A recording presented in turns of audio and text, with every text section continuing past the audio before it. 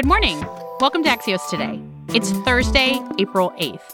I'm Nyla Boodoo, and here's how we're making you smarter today. The rules of international travel while vaccinated, and debunking misinformation about Colorado's voting laws. But first, President Biden's corporate tax plan is today's one big thing. Yesterday, the Treasury Department released details of President Biden's proposal to increase corporate taxes over the next 15 years. This would raise $2.5 trillion to pay for Biden's massive jobs and infrastructure plan. Felix Salmon is Axios' chief financial correspondent and here to break all of this down for us. Good morning, Felix. Good morning, Nyla. How much would these proposals change the current corporate tax rate? It would go up from 21% to 28%, which is more or less where it was before Trump cut it at the beginning of the Trump administration.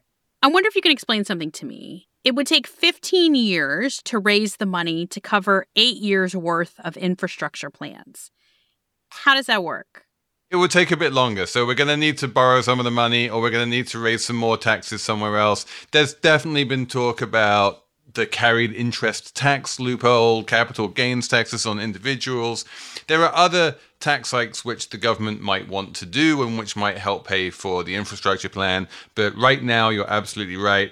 This on its own doesn't look like it's going to 100% cover the cost of infrastructure. But the fact is that no one really expected that it would. The infrastructure bill is important, and it can be paid for in part by tax hikes and in part by just borrowing. States often compete with each other when it comes to corporate tax rates, saying, hey, move here, our corporate tax rate is lower. How does this work at a global level? Where does this put the U.S. in terms of competition with other countries?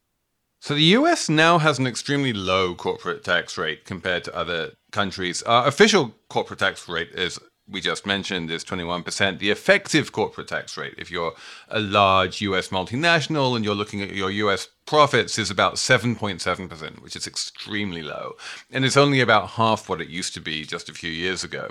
So there's a lot of room for that to come up and to become much more normalized in terms of what most other countries charge. But there are other countries, obviously, that charge even less. Ireland is famous as being a tax haven. Switzerland, the Bahamas. There are lots of tax havens out there. And what big multinational companies do is they park all of their profits in tax havens with zero corporate taxes, and they get away with paying low taxes. So the other big part of this proposal is to try and make sure that companies can't do that anymore, and that no matter where the profits are, they're going to have to pay tax on them. I wonder, does this represent a change in U.S. policy when we think about the way that we're taxing corporations? This is a change in global tax policy. This is something that the OECD, which is this group of rich countries, has been working on for a few years now.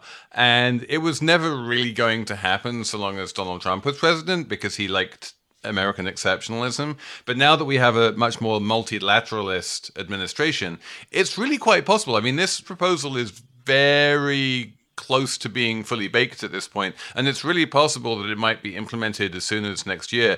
And then wherever you make your profits, if you're a big multinational company, you're going to have to pay corporate tax on them. And that will be new. Felix Salmon is Axios' chief financial correspondent. Thank you. Thank you, Nyla. In 15 seconds, what you need to know about international travel if you're vaccinated.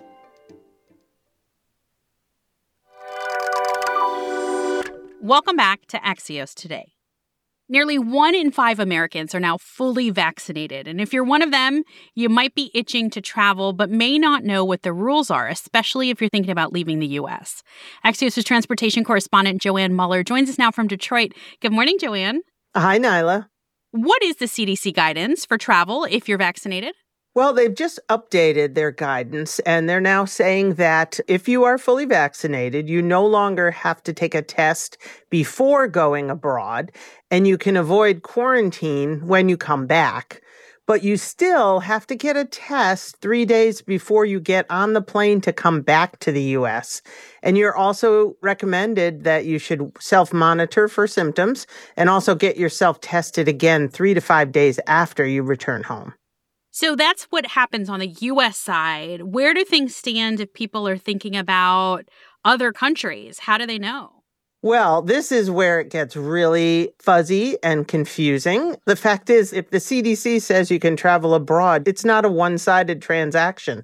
A lot of countries are still shut down and their borders are not open for anyone. Increasingly, countries that are allowing people to come to their country, some require testing, some require testing in quarantine, and you must do your homework beforehand. Joanne, is there any onus on the airlines to figure this out? Like, I'm just thinking about when you fly internationally, the airline has to make sure you're able to enter the country before you get on the plane. Is the same true now for COVID? They're trying very hard to stay up with this, but frankly, these governments are changing their rules every week. And so it is a big task to stay on top of it. But for instance, American Airlines, they're working the COVID protocols right into the booking process.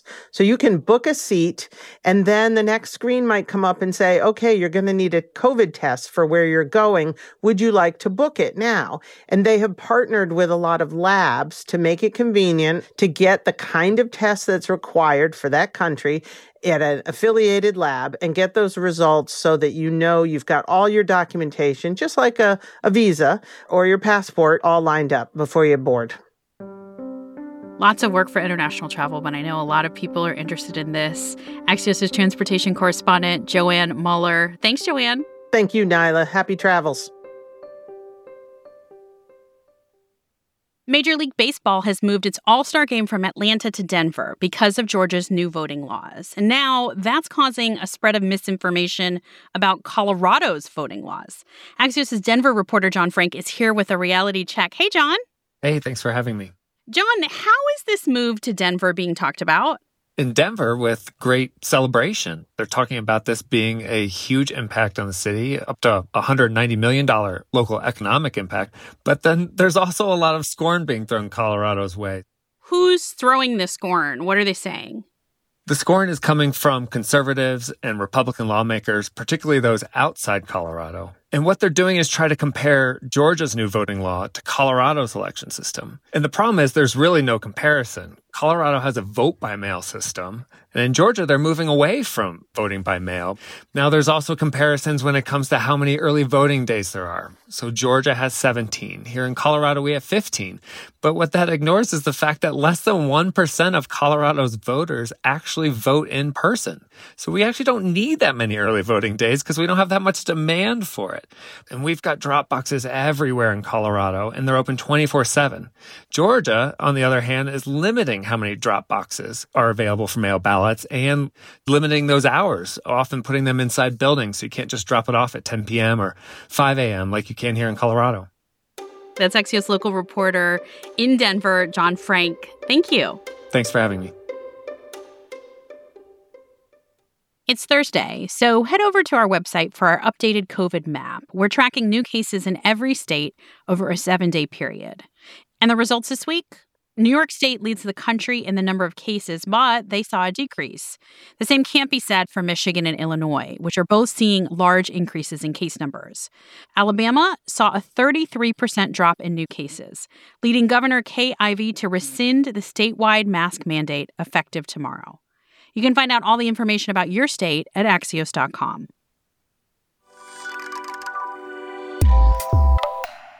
That does it for us today. You can reach our team at podcasts@Axios.com or find me on Twitter. My handle is Nyla Boodoo. If you want more news before tomorrow, tune into our afternoon podcast, Axios Recap. Thanks for listening. Stay safe, and we'll see you back here tomorrow morning.